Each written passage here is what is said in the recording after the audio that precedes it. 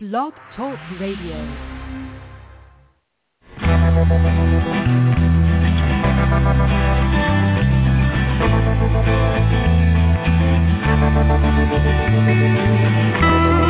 Stroll through the pictures, what I've left behind. Here once again,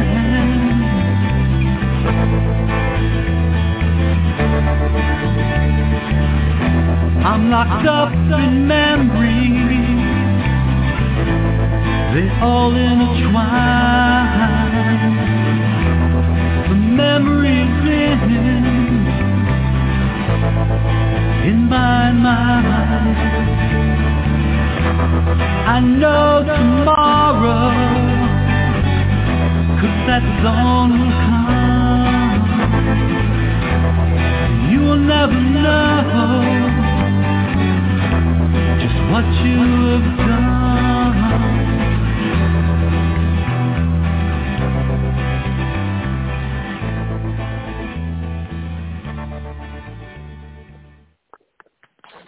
Hello and good evening. Welcome to the NASCA Stop Child Abuse Now Scan Blog Talk Radio Show. NASCA is the National Association of Adult Survivors of Child Abuse. My name is Victoria Kelly, and I'm your host for this evening. And my co-host is Annie, and we are on scan number 3204. We have a single purpose at NASCA to address issues related to child abuse and trauma, including sexual assault, violence, or physical abuse, emotional traumas, and neglect. We do so with only two goals.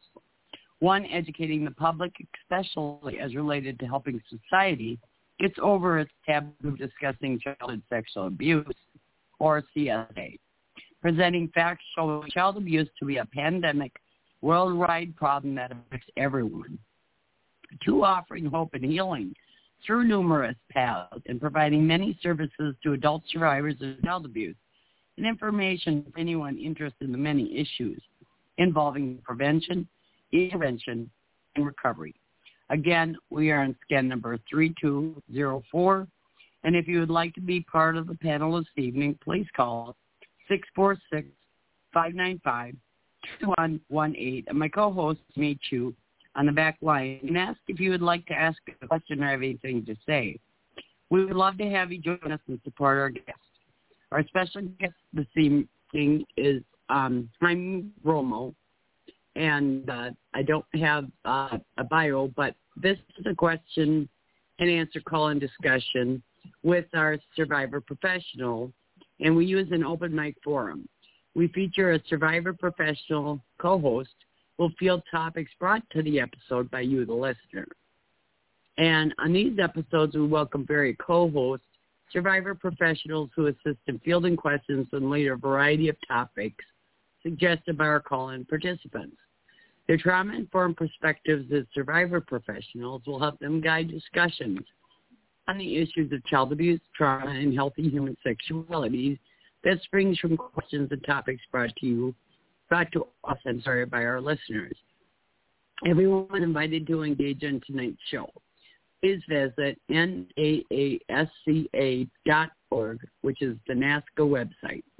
And again, we are on scan number 3204, which means we've got 3,203 shows archived, and that'll be before tonight. We'll have another one. And you can go on the Blog Talk Radio or on the NASCA website and find the past shows.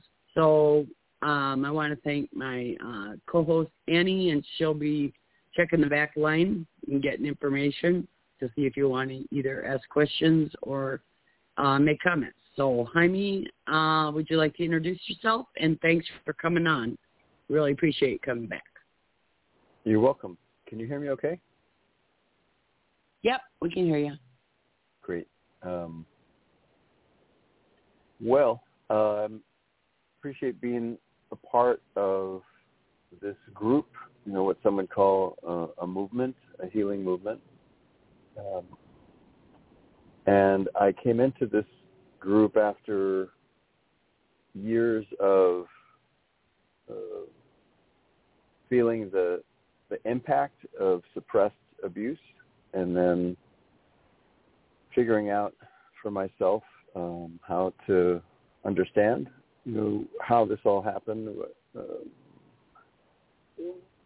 the behaviors that were symptoms or coping mechanisms of past trauma. So, quick summary is that I grew up in fairly hungry in a violent home, alcoholic father, very violent, not very available parents who didn't have, like a lot of parents like me, didn't have a lot of preparation other than their own experience, whether that was good or harmful. And so I was the good kid of 6, and so I was pretty much left on my own. School and church became my safe place, and that's where the grooming process began with the local parish priest, who was really highly esteemed by not just that particular church group, but within the city. And so the sexual abuse from him and another diocesan worker for several years. In 2002, so in between that and 2002, I had a career in education. So I taught. I was a K-12 administrator, and then I got my doctorate in educational leadership and was in the teacher ed program at the University of San Diego. And when the Boston clergy abuse, call it scandal, the story was beginning to be made very public, it triggered my own memories that just flooded me. And so I quickly became very focused on being an advocate, very outspoken towards exposing clergy sexual abuse and all the people who were cheerleaders, either conscious or not, in denial or just kind of ignorant bystanders. Until that was too much, I didn't know how to really slow down and take care of myself. So PTSD did that for me, and that started a new chapter of understanding trauma and whatever form it comes in, not just sexual abuse, although that's has a huge impact, but the world of overwhelming experiences. The 1998 ACE study, the adverse childhood experiences, and there's so many ways that, especially young children, can be overwhelmed. So fast forward to becoming somewhat of a resource, a specialist in trauma and healing. I learned and became a traumatic incident reduction facilitator and now a trainer. And in my current role, it was unexpected. My dad was in hospice about 7 years ago, and so in that experience, I felt very pulled to take up that role with others of being a companion. So I bring all that background now as a hospice chaplain. It's not particularly religious, and most people are not interested in religion that I work with, but they're definitely looking for meaning and connection and purpose. So along the way, I did write a workbook that I'm happy to make available to anyone who's interested. I don't think it's on Amazon anymore, so they can contact me through my website, which is just my name, JAIMEROMO.org. And that's a short summary of background, and it does open up a topic for me, but I'll take a pause. Okay. Well, I appreciate you introducing yourself, and you had mentioned that, what was the deal before you did the minister? You gave some initials or something, and I was wondering if you could explain what. Yeah. Mm-hmm. TIR is traumatic incident reduction. And there's a And website called, so it's under the educational umbrella. It's called Traumatic Incident Reduction. Is a way that someone who is not necessarily a therapist can hold space and a safe space and facilitate someone else's revisiting different, either themes or kind of ongoing situations, relationships, or specific incidents where they have a lot of unresolved, call it charge or traumatic symptoms. And did you do that individually or in a group setting? That's individual, although I know that at the next symposium that we have in October, there's going to be discussion of how some of these can be adapted for groups. Sometimes for couples would be probably a natural starting place. But it's primarily for individuals because even in one individual session, the person, the client may start with something that they think is, it's on their mind or they really want to unpack and resolve, and then something else comes up. And in this process, there's no set time limit. Sessions usually can last about 90 minutes, but if something comes up that that person even wasn't aware of, then we attend to that. And so if you're in a group setting, it would be impossible to kind of ignore the other people in the group because now this one person is kind of presenting a different incident or something that needs attention. Yeah, I went to a group of people that is associated, and it was very difficult. Everybody had their individual therapist too, but I could see that it was very difficult. People didn't want to talk because, a lot of times you pick up on what the other person. I think some of us are very sensitive when other people tell their stories, and so everybody was like, get triggered and from the other person's story. And, plus, like you said, they didn't really have time to get into their thing, and it was like, okay, next person. Yeah. So, one of the foundations of healing is safety. So it takes a while for anybody to feel safe enough to face something more fully with someone else. And it's a different role. It's specific training. It's not like just talking to a friend who's, caring. I think the couples thing is really interesting too because when I was going to, I found out I had MPD, or it's known as DID, dissociative identity disorder. My husband at the time, they had a group at the Sexual Health Center, and he went to a group or partners that were, in a relationship with somebody that was associating, had MPD, and things like that. And it was very helpful, for him to understand. So that helped me,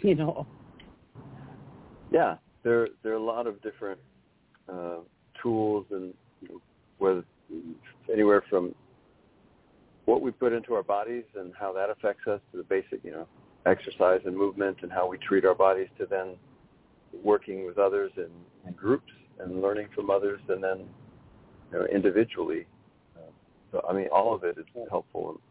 It's not just one thing to do. Yeah. Annie, do you have any feedback? Oh, not yet. Thank you. Okay, and then you said you kind of had a topic. Yeah. My topic? Thanks. Sorry. No. Oh, my may include your topic. So let's just say what it is, and I think it'll work. So I have a weird job, right? I'm a hospice, and move people, a lot of patients for in different states, and often there's a lot of grief. And today, I don't know if it's your phone or my phone, but you're going in and out. Well, yeah, the difficulty is probably for the next 15, 20 minutes I'll be driving.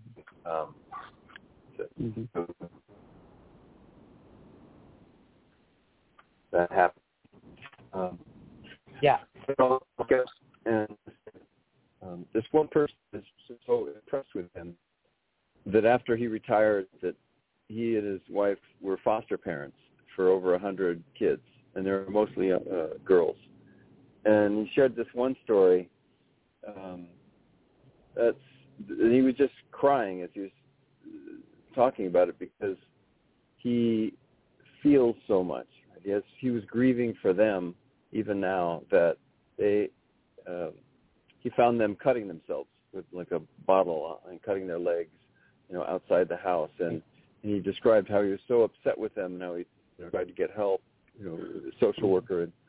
And he didn't know, I'm sure at the time, but I was thinking, oh, of course, when people do that, it's not for getting attention and it's not for being, silly, but when someone's so dissociated, they will do extreme things to feel their bodies again, right? To try to regulate, to get their bodies back.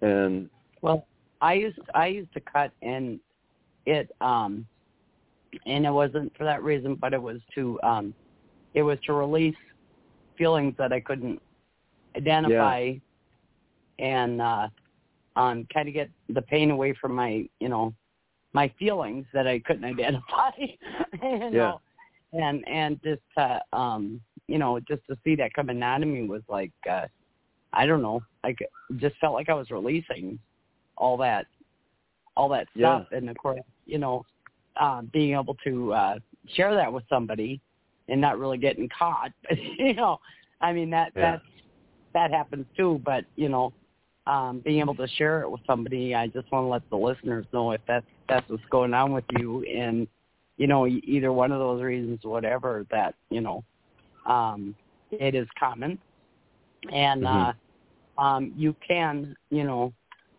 please be honest with like your therapist, or if you're going to the hospital or whatever, because there is help out there, and I haven't done that for years, but it was a very regular thing. So I just want people to know that, you can get help, and there is hope. Yeah, thank you. Thanks for saying that. And so there's a song, a U2 song, and one of the lines is, there is no end to grief. But then he says, and that's how I know there is no end to love. And so this person, I don't think he had kids of his own, but he was a foster parent. We have Father's Day coming up, and he was clear that he knew that at the least he provided a safe place for all these people who came in, who didn't have safety, of course. And so I was thinking about fathers, different kinds of wounds that often come from fathers, and then on the other side, that there is healing, of course. There's post-traumatic growth.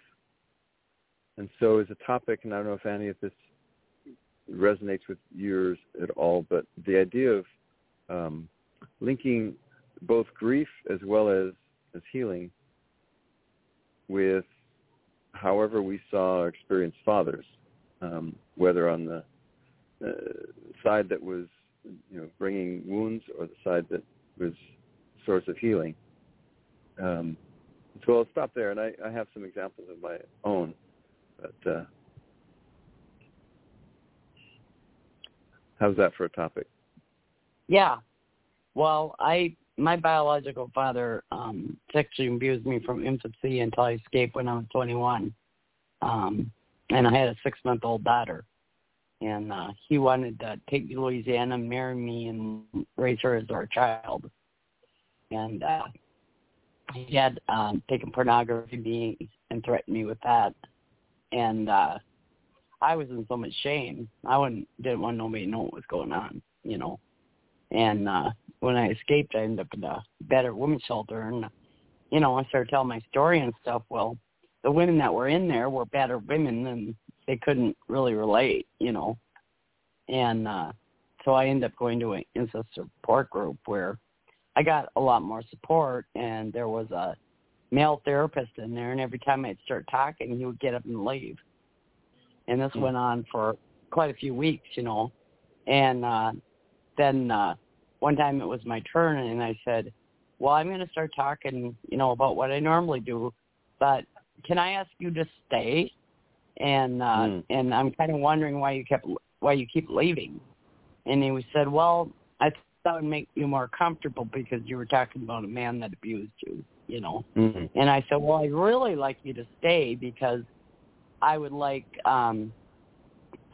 your opinion, being that you're a man, you know, because I had talked to women before, and of course, you know, got a lot of, you know, connection with that, but I really hadn't talked to any men that I felt were healthy, you know, and to me that was very important because I wanted to get, like, his perspective, and because I had heard him talk to other people. He didn't leave with anyone else but me, and I felt really good that I was able to speak up and say that, you know. It wasn't easy. Yeah.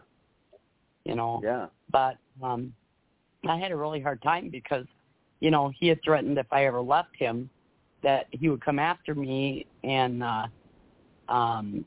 get a house and keep me in the basement. And nobody'd ever know I was there, you know. And I was scared to death when I left him. Yeah. And he was into S&M and all that stuff. So when I got away, I couldn't put like 3 words together. And I was shaking all the time, and I couldn't look nobody in the eye. And I was a mess. I couldn't take care of my daughter, you know, and it was really, really bad. And I kept going in and out of the hospital like a revolving door. And, you know, I was in one place for people that, you know, had severe mental health issues, and I got locked up in a state hospital and just a whole bunch of stuff. But, you know, I really wanted to get help, and, you know, I was desperate to get help, and I was scared to death of him. And I had went to live with my grandparents. On my first birthday, my mom put us on a train, sent us to Minnesota, and I asked her later on, why did you send us away, you know, like, whatever, didn't you want us, whatever? And she says, no, she says, I felt like you were in danger, you know.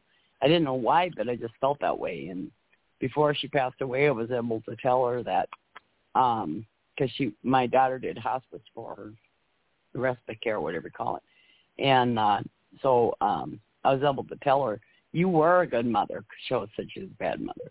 I said, you were a good mother because you listened to your motherly instincts and you sent your kids away, and you did send us away from danger. I can't imagine what it would have been like if he would have had access to me every day. But he kept coming back after me. I knew I was afraid of him, but I didn't know why, you know, and then he'd start abusing me again. And then he'd stop, or I'd get away, whatever. And then he'd come back in my life. And so it was really, you know, and then a part of me just, like, again, forgot, and I ended up every Thanksgiving in the psych ward and not knowing what is this about, you know. And then one time I was in there, I started having these memories about a Thanksgiving, and it brought so much back, you know. And I did a lot of mourning for, you know, a childhood that I never got to have, you know, because really my childhood was stolen. And it wasn't just him. It was, you know, my neighbor. It was a lot of other people. And then my grandparents were alcoholics, so there was a lot of emotional abuse and neglect and things like that. I never really dealt with any of that till, you know, I got past a lot of the physical and sexual abuse.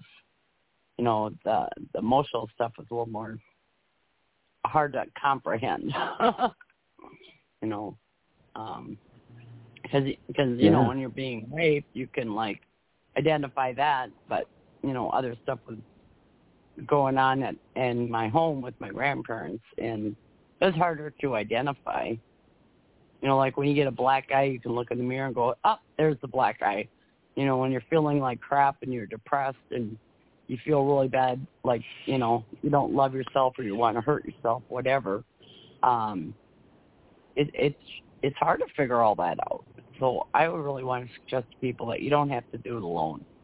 And when I found NASCA, it was like I was in so much shame because I didn't escape till I was 21. I even had a psychiatrist, when I was trying to get in the psych ward and I was suicidal, say to me, well, you must have enjoyed it or you wouldn't have stayed so long and you wouldn't have kept coming back to him. And I wouldn't even admit it yet. You know, part of me was just readily to say, you know, I'm out of here. Because I was, you know, came to admit myself.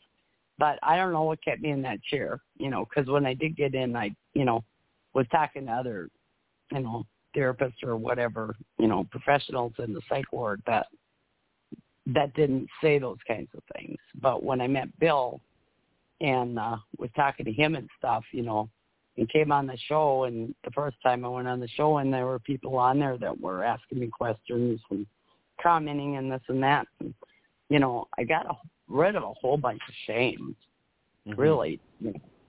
And I just want to invite people, if you're survivors, to go on the NASCA website and get a hold of us. I'm the Minnesota ambassador. My number's on there, too. And then, of course, Bill Murray is the founder of NASCA, and his number's on there.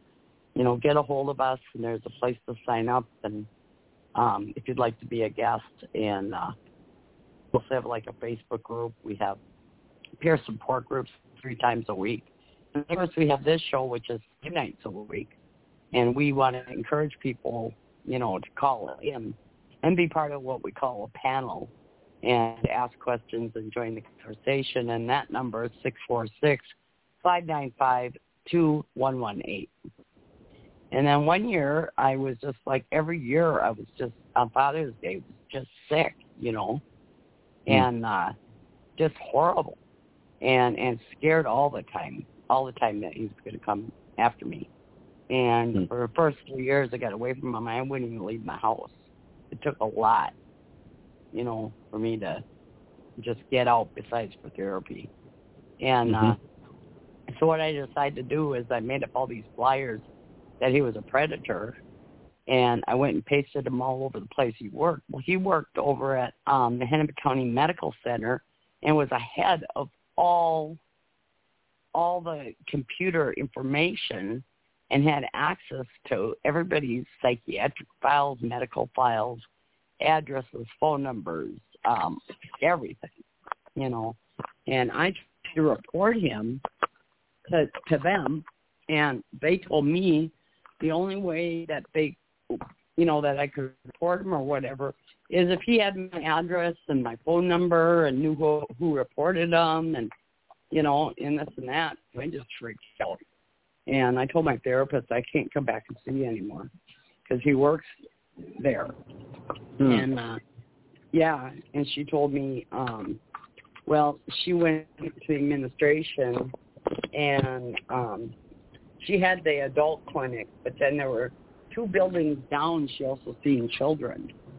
And she said, well, I talked to them, and you can come see me at the children's clinic or children's office I have, which I had MPD.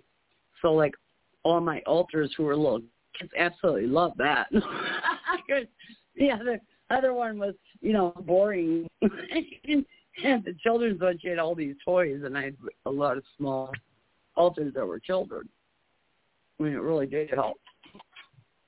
But anyway, so I wrote down he was a predator and went and plastered them all over in bathrooms and all over on the posts all the way around there, you know. Predator works here, and, you know, I don't know if it ever did anything. I went back to the next day. Of course, they were all gone. But it made me feel like I was doing something. I really didn't know what to do because I wasn't involved in anything that was really speaking out about anything. So, you know, I look back at it now and think I probably didn't do any good, but it's some kind of action, and that's why I want to let people know that NASCA does do action, education and information. We got 40 programs, and you can get involved with NASCA and stuff, because a lot of us don't know what to do. We have that, I want to do something to change this so that, maybe somebody else can get help, or prevent it from happening to other children. And so it was a really big loss when it just hit me that I had really had my childhood stolen. And I went through a lot of grieving for a long, long time. And it comes up, and that was years ago. I've been started therapy when I was 21. I'm 61 now, and I'm still in therapy, because stuff still comes up. Yeah. Well, I made just a couple of thoughts. One, this idea of grief, we can heal and be more whole and learn and grow from whatever experiences and still feel grief. Still have appreciation, and compassion for ourselves and for others. And then there's plenty of current things that are worth grieving. But this idea, one, that the psychiatrist who said that you must have enjoyed this because you stayed, that person's that's malpractice. That person is cruel, if not, covering for his own discomfort or projections, and so that was really wrong. But so that brings up that not all therapists or people who are out to help are good helpers, and a person needs to have done their own work to be able to be a witness or a companion for someone else, to feel and acknowledge all the different things that they need to take care of. Well, I had already felt that way. She just kind of reinforced what I already believed. And, now if anybody said that, I'd be, may take an action. But at the time, I didn't even know it was wrong. And that was years and years ago, It took me a long time before I could even tell anybody that somebody said that. But that was the other thing that, 21 when I, so how do you say that's child abuse when you were, a teenager? The first time I remember he did it was when I was 15. Yeah. And blame myself for, I should have known better. So she was reinforcing that. Well, and the other thing I wanted to name was what you did. Part of healing, I think, and where I wanted to highlight in me thinking about fathers and Father's Day, and you said, holidays bring up, or anniversaries of events can bring up, the remembrance. And with more time and distance, sometimes, we can see things that we didn't see before and have more perspective and question, was that true, or that I thought something about myself as a result of that, or the world because of that. But you confronted, you said you put up flyers, and so taking action, important. So I think acknowledging, recognizing is an important step. I would say step one. And that may be overwhelming. We may not know exactly what to do. Speaking, giving voice and action. In my case, I did a lot of that. I protested outside of churches and diocesan office, and I had news conferences, and me and another person, at one point we projected these 40-foot images onto the LA Cathedral and the San Diego Cathedral. It was not an illegal activity. There's no damage, to these buildings. But people saw that, and it was basically saying, you take back, this is what's going on that is harming so many. And that was kind of therapeutic. It wasn't enough, but it was taking action, and there's so many other kinds of actions. I just want to acknowledge that. But then finding someone who is safe, or a community that is safe enough where we can be, held, and just have a sense of safety. And so whether that's in a group, a therapeutic group, or, there's an axiom, and I would say it's not limited to men, but, it's about men. To be a man means to be afraid of other men. And then that men heal in the presence of loving men. And I think that's probably true for women as well. As far as to heal, you need to be in the presence of loving women, but also loving men. And so I wonder about, that person who is saying, I leave the room so you won't feel uncomfortable. I'm thinking that person felt uncomfortable. And I'm glad that you asked them to stay so that you could have the experience of here's someone who is safe and someone who is not going to react, But well, I was abused by my mother too, sexually too. So I just didn't trust nobody. But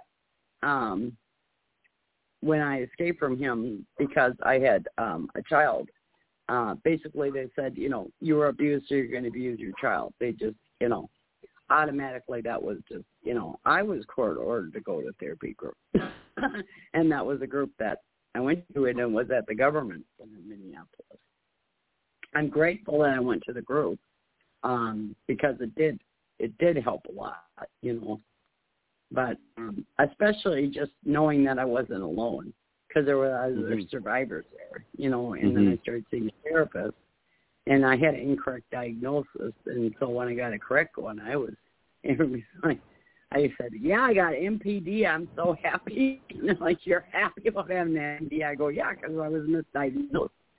And I'm getting help now, At least now I read a book called MPD From the Inside Out. And everything I read, I went, oh, yeah, okay, that makes sense now.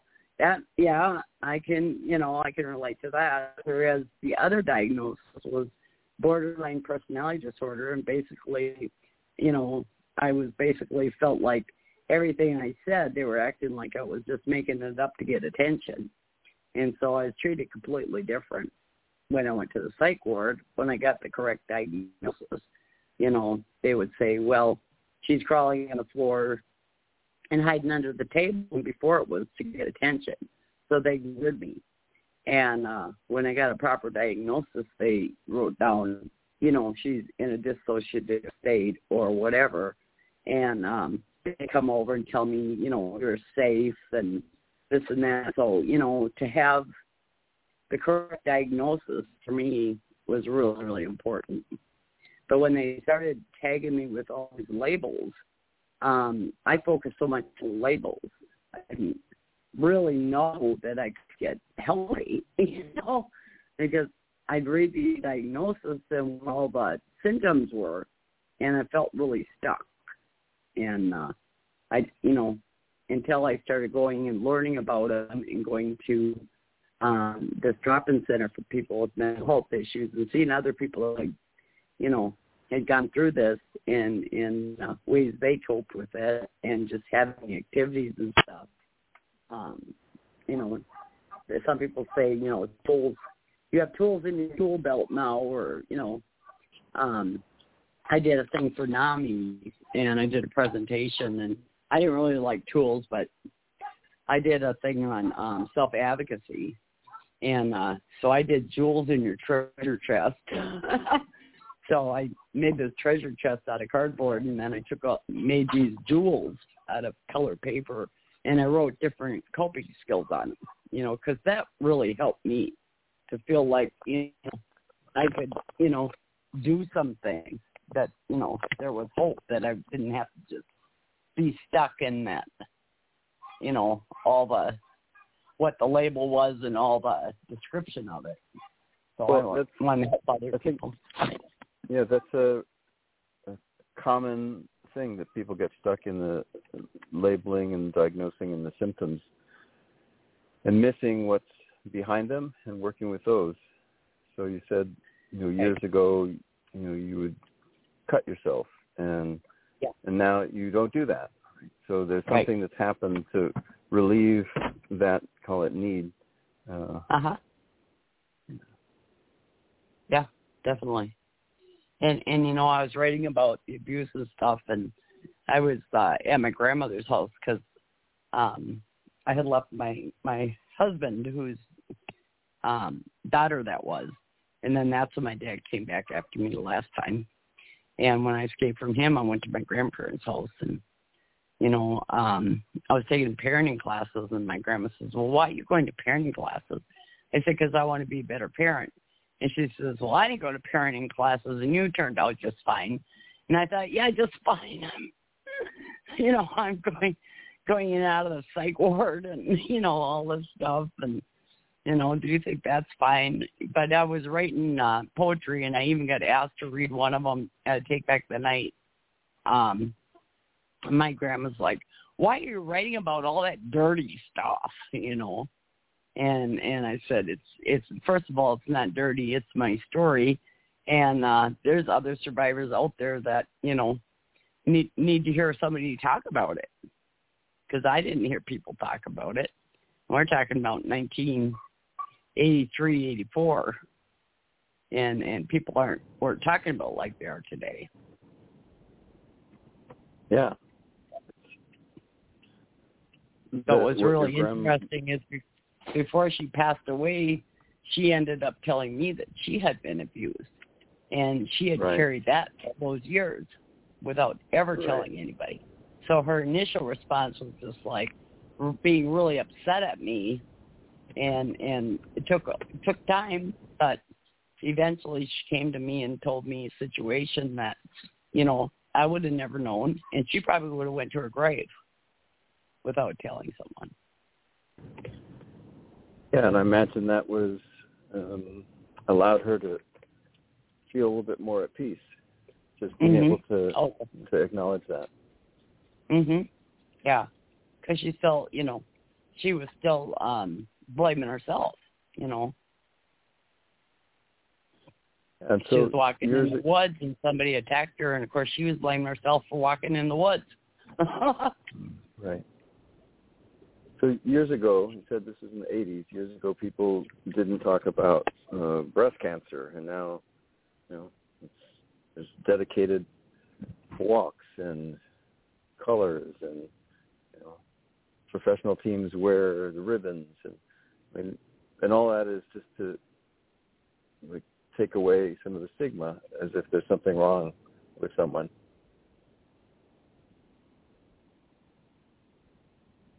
Yeah, it was interesting because I had breast cancer, and I was actually closer to death with the mental health and being suicidal than I was with the breast cancer, even though I was told I was dying.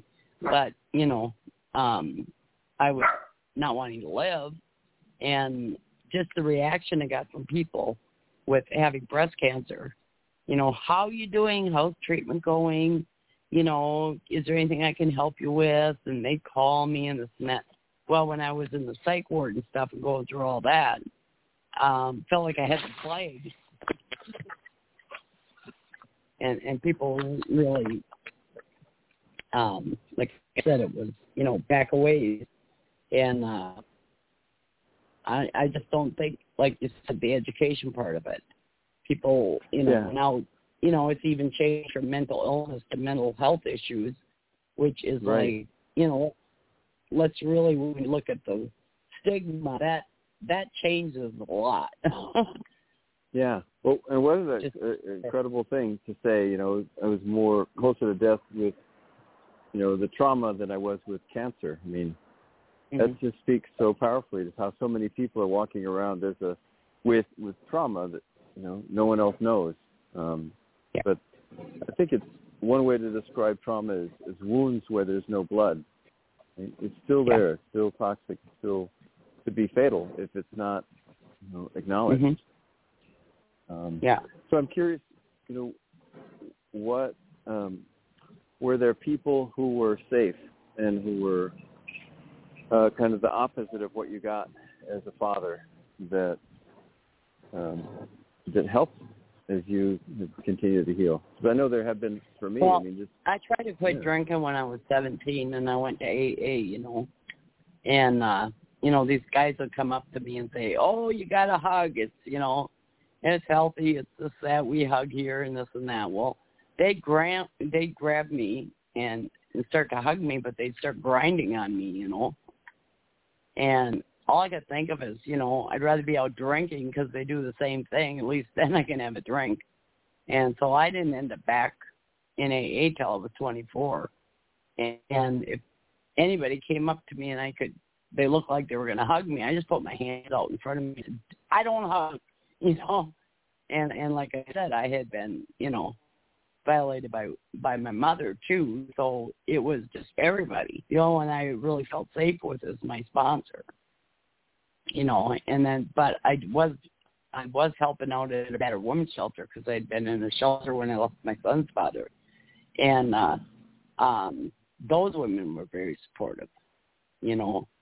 And but the relationships I got in with men, you know, telling them that I was a victim, and, you know, to me, you know, a lot of women blame themselves and blame other women and say, yeah, I just pick, you know, abusive men. But I think abusive men or abusive women pick us. You know, they can tell that we're vulnerable, or, you know, they'll do something, we don't react and just let it go. And, you know, they can pick up on that. They're good at what they do. They've been doing it for a long time. And so I stopped blaming myself. And I think that was a big part of it. But I did end up getting married to a really wonderful guy. And he was very understanding. Matter of fact, I went through 6 months or more where I couldn't even have him touch me, because even if he, like, touched me on the shoulder, I'd feel intense pain, and I'd have such bad flashbacks and body memories and everything else. And he was and he was the one that went to the support group for, you know, survivors of abuse that have disassociation and MPD and things like that. So, you know, he was very involved and would go to the hospital and sit there for 3 hours with me while I sat there and tried to convince an insurance company that, you know, putting me in the hospital was a better idea than how much money they were spending, and they're trying to, you know, weigh whether or not they should let me in. I think all they were thinking about is the money part of it. And, you know, so he'd sit there like 3 hours, and he'd come and visit me. And when I was in the state hospital, he'd bring my kids every weekend to see me and visit with me. He kept saying, you're coming home. And I kept saying, no, I'm not. You know, And then he went to the hearing with me, and they brought up all this stuff, you know, and he says, well, how long ago was that? Well, before she got admitted. And he goes, well, how's she doing now? You know, and so I was in there, I don't know what it was, 6-month commitment, but I got out of there because he advocated for me, you know. And if I was having a panic attack, I don't know, he worked for a job that felt family came first before even your job. And if I was having a panic attack, and in their head it was pretty bad, you know, like I was ready to be hospitalized or really, really bad, I would call him up and I would just say, I need you to come home. And he would. And I would sit there, and I would took him 20 minutes to get home. And I'd say, okay, there's 1 minute that went by, he'll be here in 19 minutes.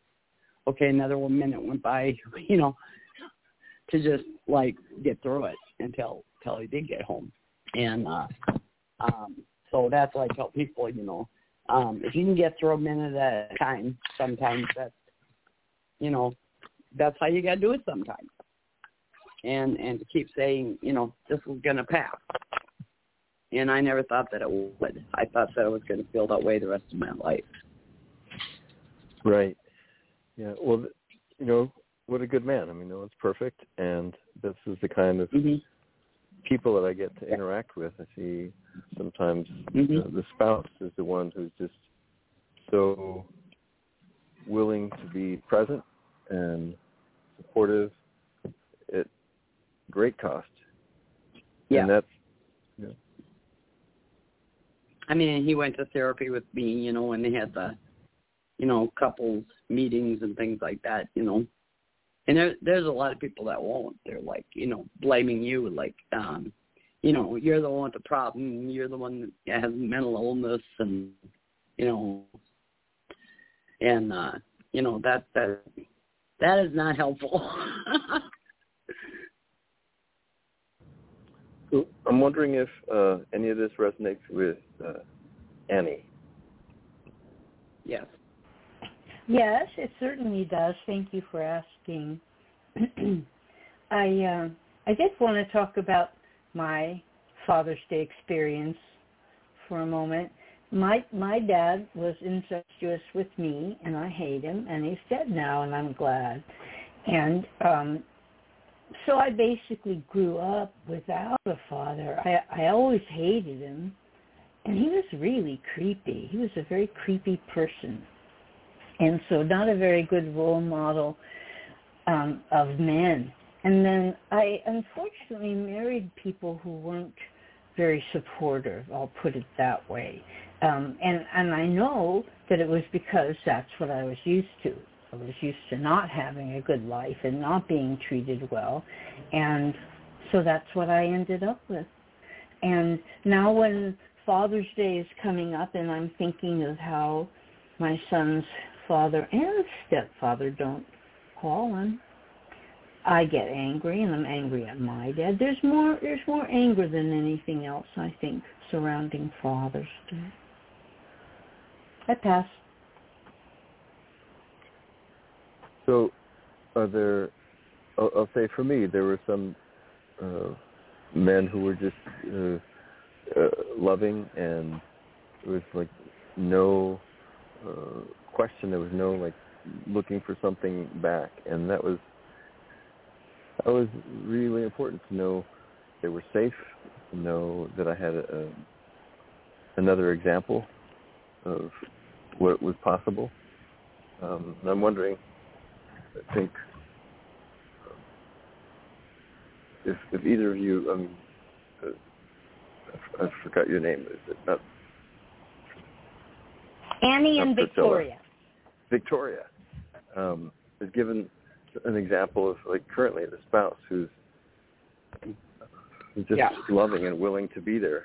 And I wonder if there are others who have been examples or useful. Well, for my mom, I was talking to my sponsor, who's a female, and I just adored her. And I said, boy, every time I talk to my mom, I just get sick for 3 or 4 days, And she said, you don't have to call her. And I thought, I don't, and, but my grandfather was, even though he was an alcoholic, he was just, a very peaceful man. I was, thought I would never marry anybody like him because he wasn't like a macho guy, he was always a peacemaker. And I really didn't understand that when I was growing up, And but I look back on it, and I just, he would take me places, and we'd go fishing, and he was just very involved. Build me a playhouse and a sandbox, and just a really nice guy. And that made a big difference. And I remember one year I made him a pillow, and it had a really nice saying. I don't remember what it was, but I counted cross-stitched it, and I just felt really good about giving it to him, because he had been such a great influence. And then every time I was in these bad abusive relationships or whatever, my grandparents let me come back there. They always kept my room just the way it was. It's almost like they knew I was coming back. But, there was a lot of, they had a lot of old ideas and stuff, but, they grew up in the Depression, and, there was a lot of that, but all in all, they'd say that they loved me, but I think being given up at a year old, I had some kind of a thing where I couldn't connect with them. I don't know.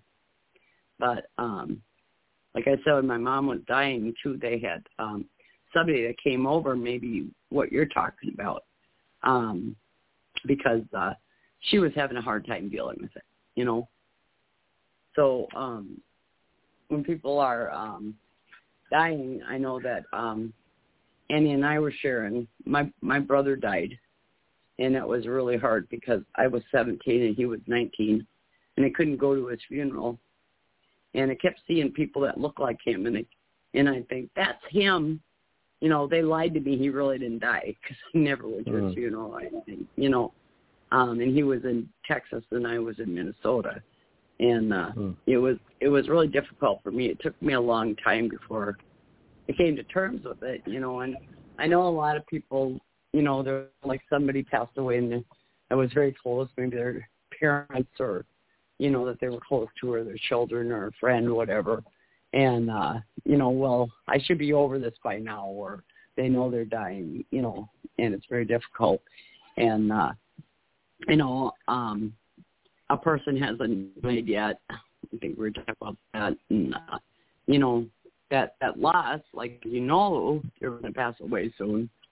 Like my grandfather, who was very sick at the very end. And I had a partner that was, two partners that were, and it's really hard, you know.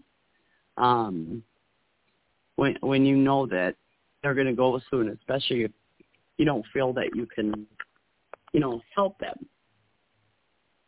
Because, you know, you'd like to make everything all better. Yeah.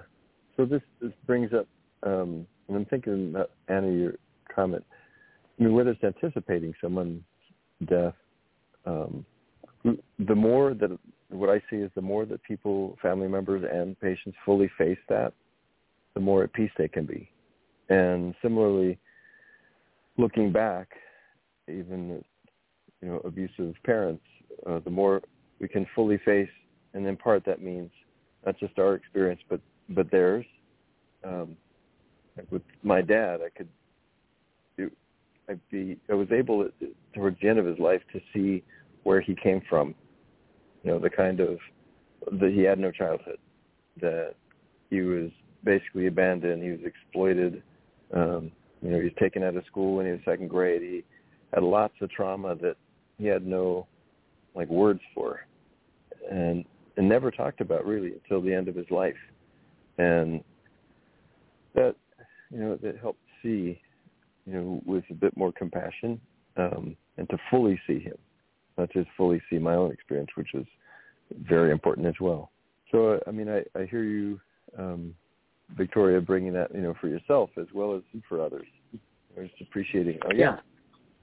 Yeah, and that was for my grandparents. But I like Annie. I mean, when I found out, I, of course, had to be in hiding from him. I even changed my name. I picked this name I have out of a name book, and Victoria means victorious, and I kept my middle name, which is Ruth, which means spirit, and Kelly means warrior, so it's Victorious Spirit Warrior. And when I took the name, I didn't feel that way, but I do now. It was like, that's what I want to feel, you know, and it kind of gave me hope that I would. But like I said with my sponsor, you know, she was older than I was. And so I kind of like adopted her as my mom. You know, I mean, I didn't call her that, or I didn't even think about it till after she passed away. But, you know, she was that motherly figure that was, you know, just very loving and very supportive, and to a lot of people, not just me. And she had so much wisdom and care and love, you know, and I had a real time with the whole guide concept and all that stuff, you know. And so she said, you know, you can pick your own higher power. And if you don't have a loving, caring higher power, you can borrow mine until you find yours. You know, just things like that. Don't compare your insides to everybody else's outsides. And then she also told me, other people's opinion of you are none of your business.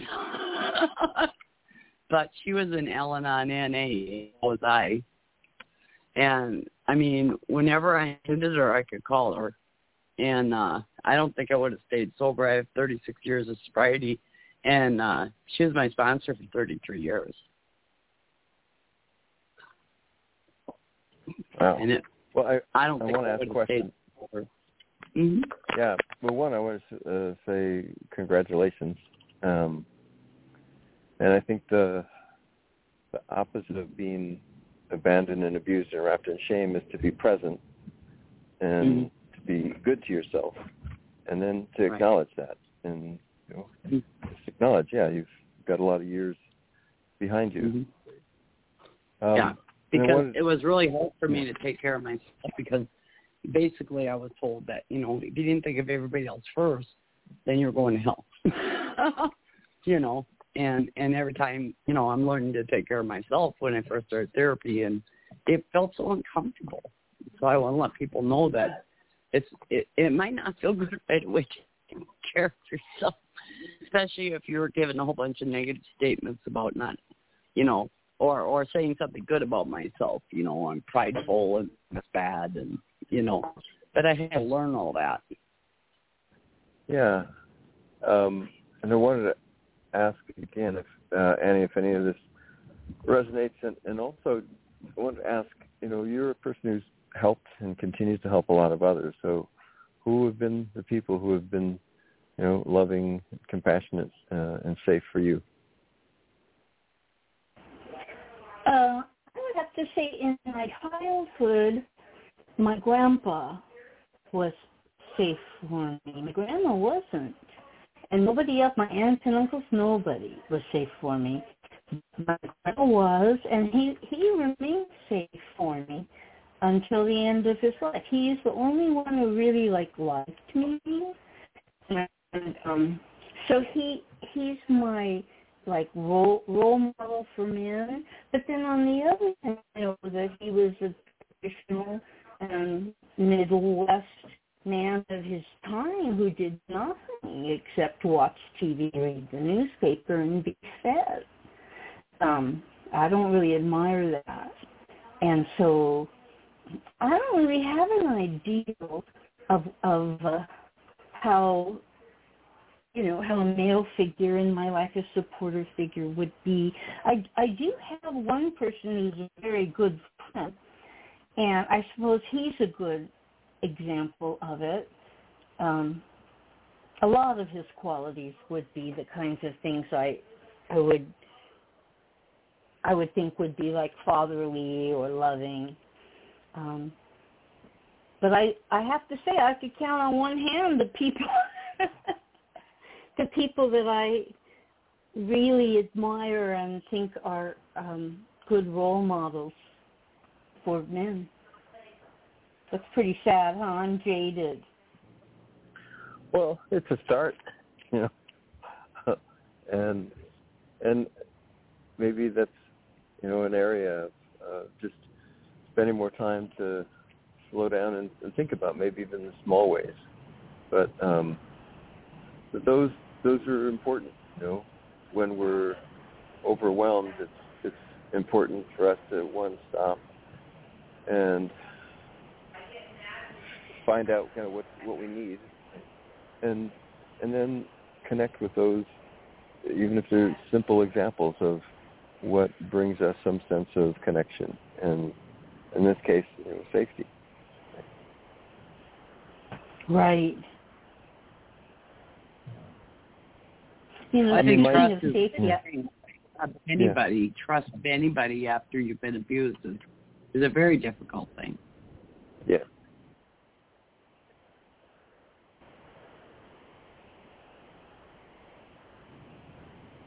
Annie, you were going to say, sorry.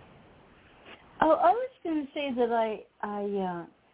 I recently went through a little session of abuse with some friends who were speaking abusively to me. And I don't have a lot of friends. I'm a pretty private person, but I decided to cut them off and not be friends with them anymore because I don't need that. I don't need anybody to tell me what's wrong with me, thank you.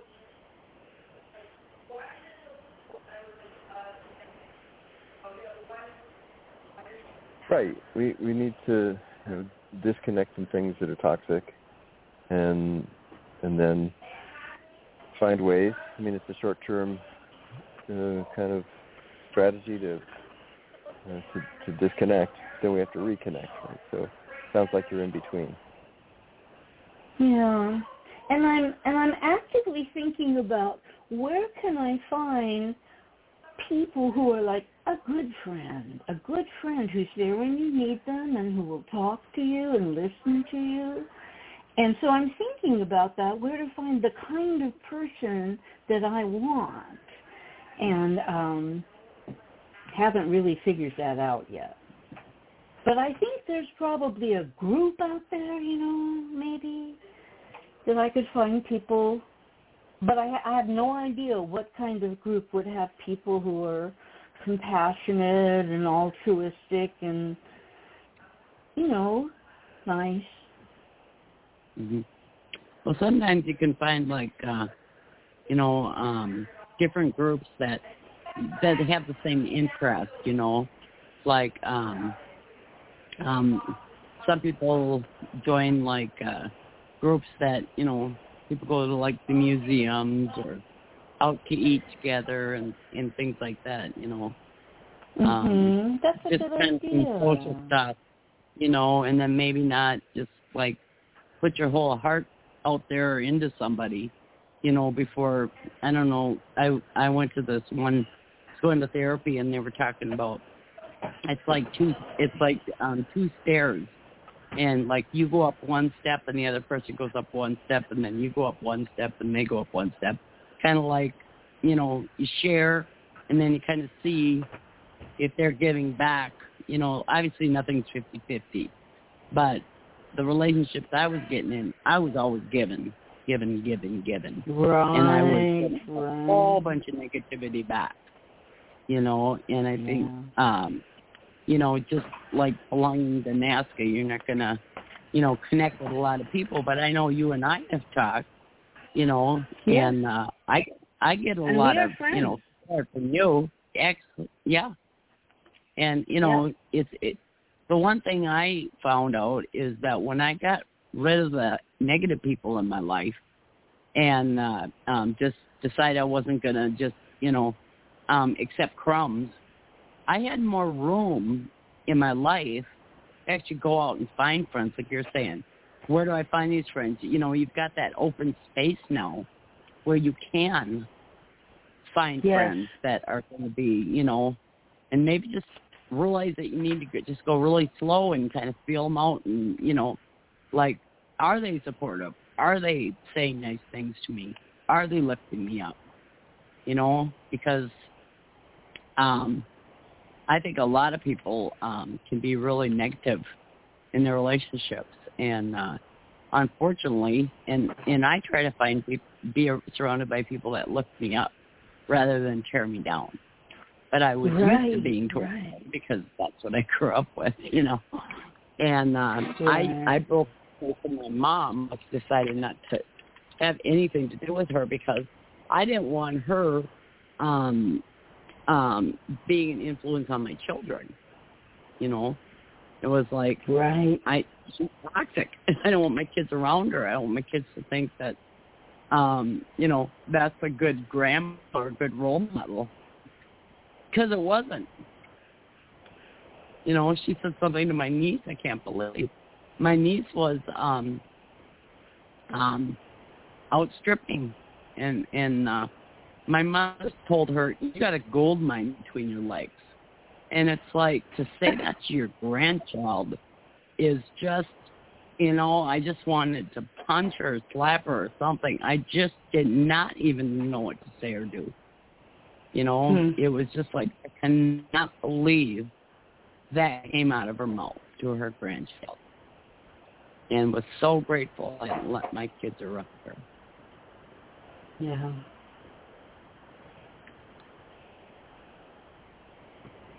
Well, another thought about where to find these people. I mean, on my part, I created a group, a men's group, some time ago. And it was a safe space, not just talk about sports or just superficial, but for people to show up and bring what they were carrying, what they needed to acknowledge in order to be more whole. But recently, someone actually wanted to be friends, and I was cautious in we started meeting regularly. And I thought, there's an expression, if you want to have what you've never had, you've got to do what you've never done. Right? And so this idea of trusting someone else who seems to want to spend time, and being open. So I don't know what that would look like for you, but that idea of trying something that I haven't done. Mm-hmm. Yeah, I found an art group to go to, and have met some people there. I haven't been able to go recently because I had some injuries and I've been sick for a while. But I started meeting some people. But just go over and sit down and talk to them, and just like, oh, what do you make? And oh, I'm working on this. So that's really interesting, And oh, what do you make? And just like you said, you just kind of strike up a conversation, and it can be a risk, It can be very risky, especially if you're not used to, if you've been isolated, or if you've had bad relationships. Trust is a very big issue, especially when the people you should have been able to trust hurt you, like your family members or somebody that was in a community that was supposed to be maybe teaching you how to play baseball or whatever. Like my neighbor, I knew him, but he hurt me, and so these people that everybody else thinks is wonderful, sometimes the one that knows what they're really like is the one that's abusing, and so trust can be very, very difficult. But to put yourself out there. And like I said, sometimes on that meetup, you could find people that, have similar interests. And I know there's like a Twin Cities meetup. I live in Minneapolis. And all they do is they go out and do activities. And, if you're not interested in something, like they go out once in a while to go out and eat and have a couple drinks or something. Well, that doesn't interest me. But, I've been thinking of going out because sometimes they go out to like a museum or something. And then I do want to bring up NASC because they're having a conference coming up, and that's a way to meet some people. They're having it's called the Script Conference, and I tell people about that, and it's going to be, July 20th and 21st, and it's in Los Angeles, California, of course. And they're going to have a bunch of speakers, and there's a lot of people that go to it, and then they have tables where you can go talk to people, it's a real kind of laid back kind of conference, and they have a whole bunch of stuff so if you want to find out, you can go on this website. It's called and then Script, which is SCRIPT, conference. I want to say it's, I think it's, .com. thescriptconference.com. And it's got a whole bunch of information, and you can sign up. And the great thing about it is it's free. So you can get out there. I went last year, and I went for Minnesota. So I flew out there. My kids helped me to get out there. And they got me a hotel. I couldn't really afford it because I was only getting $104 a month. But the conference doesn't cost anything. It's 2 days. So people want to know more information. Again, my name is Victoria Kelly, and I'm the Minnesota ambassador. And my phone number is on the website. We also have like 40 different programs. We also have we have a closed Facebook group for survivors. And you can go on there and, just put a smiley face or make a little comment or something. And that's the way to connect with people.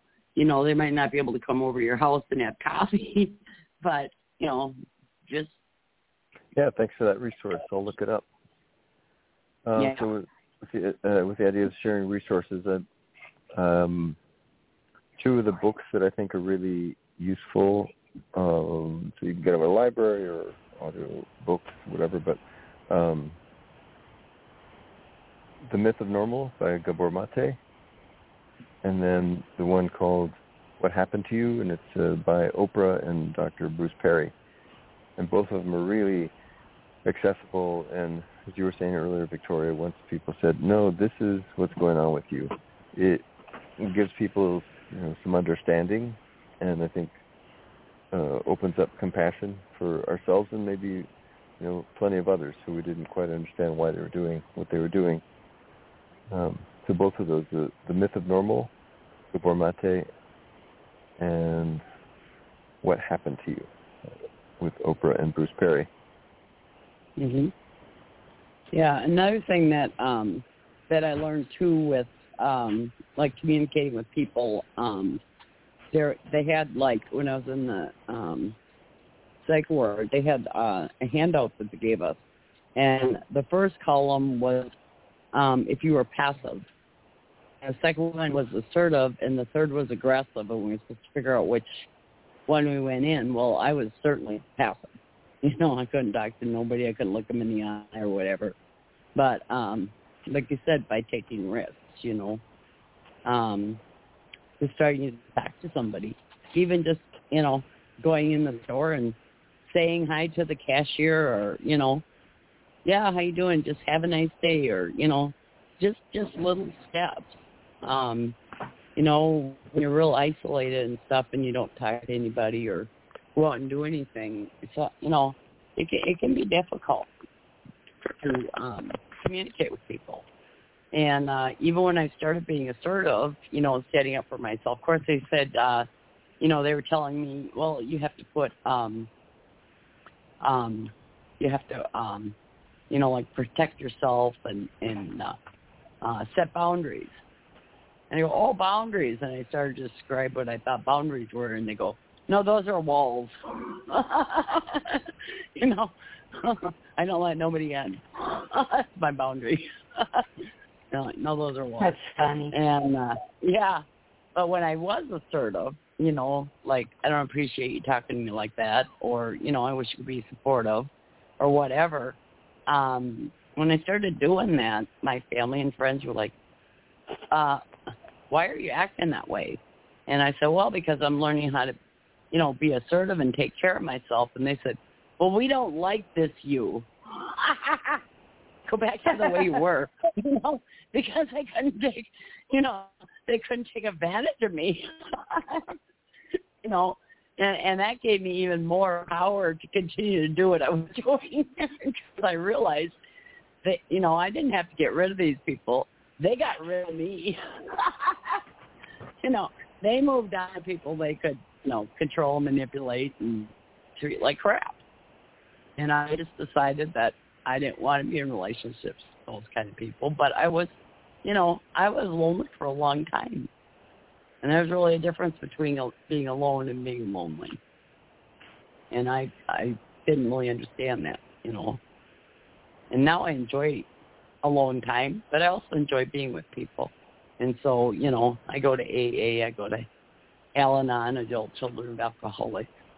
And there's a lot of other, like I said, social types of groups on Meetup, or I think Facebook too.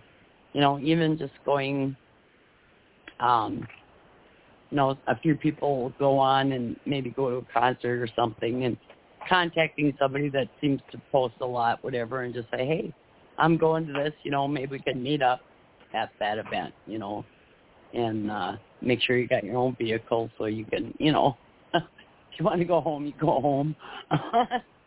You know, there's just try some new things, and just be gentle with yourself. That, you know, things don't change overnight. You gotta take tiny steps. Even babies, they crawl before they walk, you know.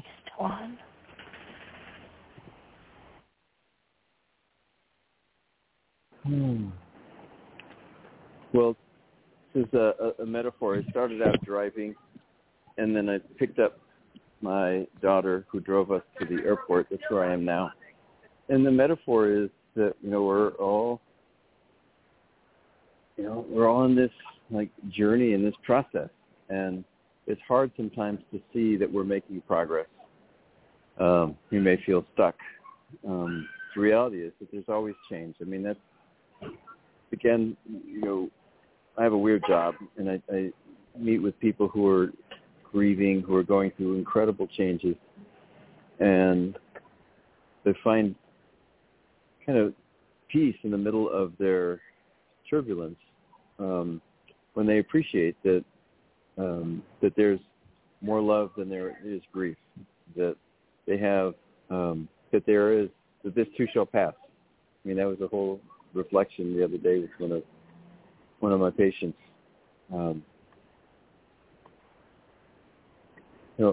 me, there's a Zen koan. It says everything is connected, everything changes.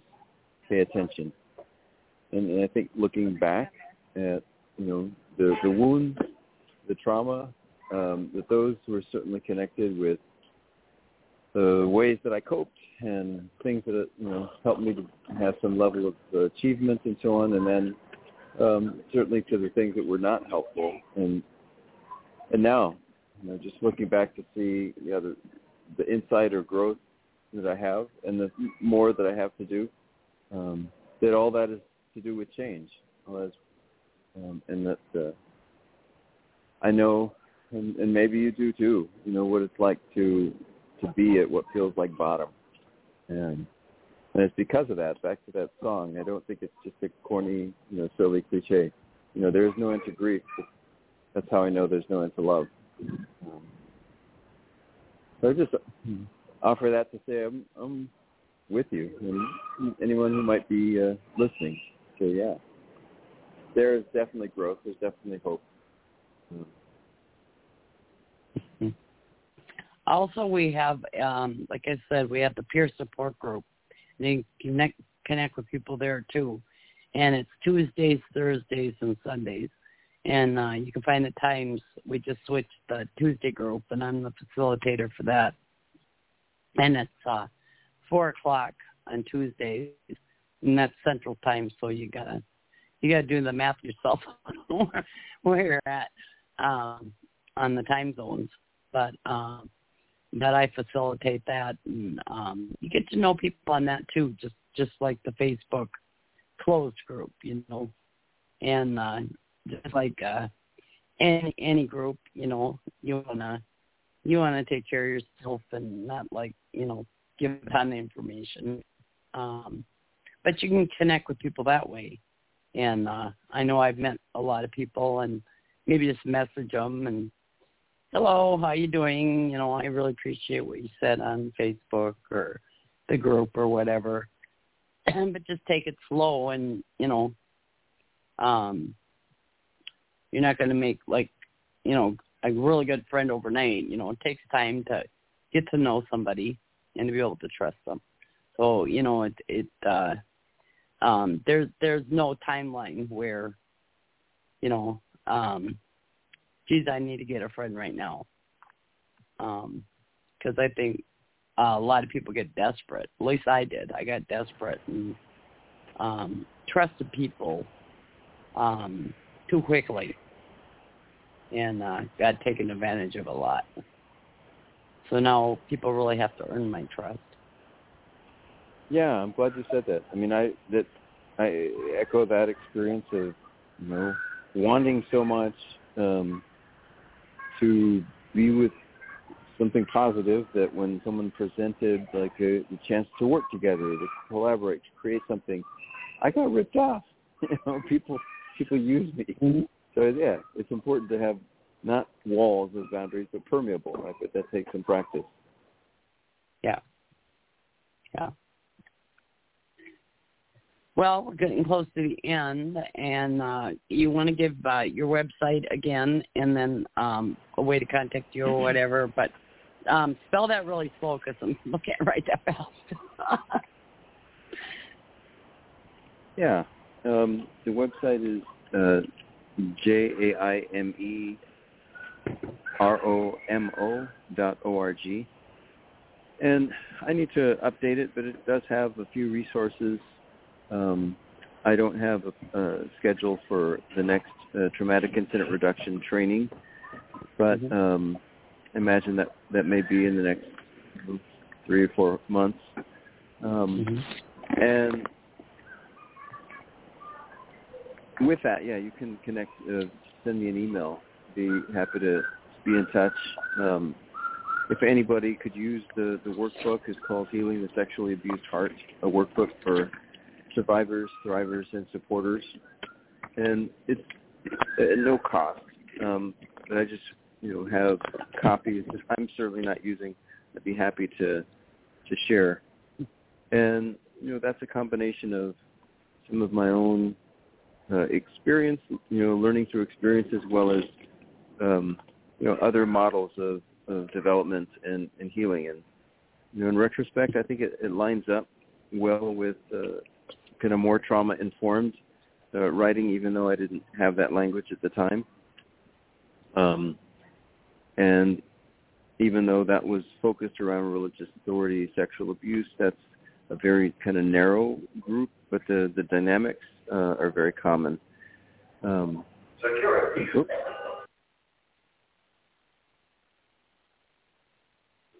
And I also let people know that on the website we do have resources, and if you go to your state, you can click on there, and there is support groups in all the areas, and we've got a bunch all over the world. And if you find out that one of the state support groups isn't active, or one of the resources isn't active, let us know so that we can get it off the website. Or if you know of any other support groups, and that might be a way, Annie, as well, to meet some other people, to go on that link for that. And then we also have things that are happening every year, for instance, the conference. So we have a calendar of events as well as the resources. And like I said, you can just go to your state and click on it, and it goes by city. And so I let people know about that. And then I also, before we end, I like to say the NASCA Serenity Prayer. And it's just, please grant me the serenity to stop beating myself up for not doing things perfectly, the courage to forgive myself because I always try my best, and the wisdom to know that I am a good person with a kind heart. And to me, that's really important, because being gentle with yourself, and loving and caring to yourself, and that is, moving on from other people, is, to have people be kind to us, and I just always try to, say nice things to people, because you never know where they're coming from either. You never know what kind of pain they're carrying, and that's like my sponsor said, you don't compare your inside to everybody else's outsides, because you don't know what they're going through. They might look all put together, but almost everybody has suffered some kind of pain and dealing with something that's difficult in their lives, and we all react differently to that. So I just want to thank Annie for being my co-host and our guest, and we've only got a minute here left, or less than that. So as Bill says, bless the children in the world, and bless adult survivors of child abuse. And everybody have a wonderful evening. And we're on tomorrow night, and we're on every Monday through Friday night, same time. And we hope that you can join us, or listen to some of the other shows that are archived. If you keep listening long enough, you'll find that in bits and pieces you will hear your story. and let's look at our commonalities rather than our differences. Thank you, everybody, and have a good night. Thank you. Thank you. Thank you very much. Okay, bye now.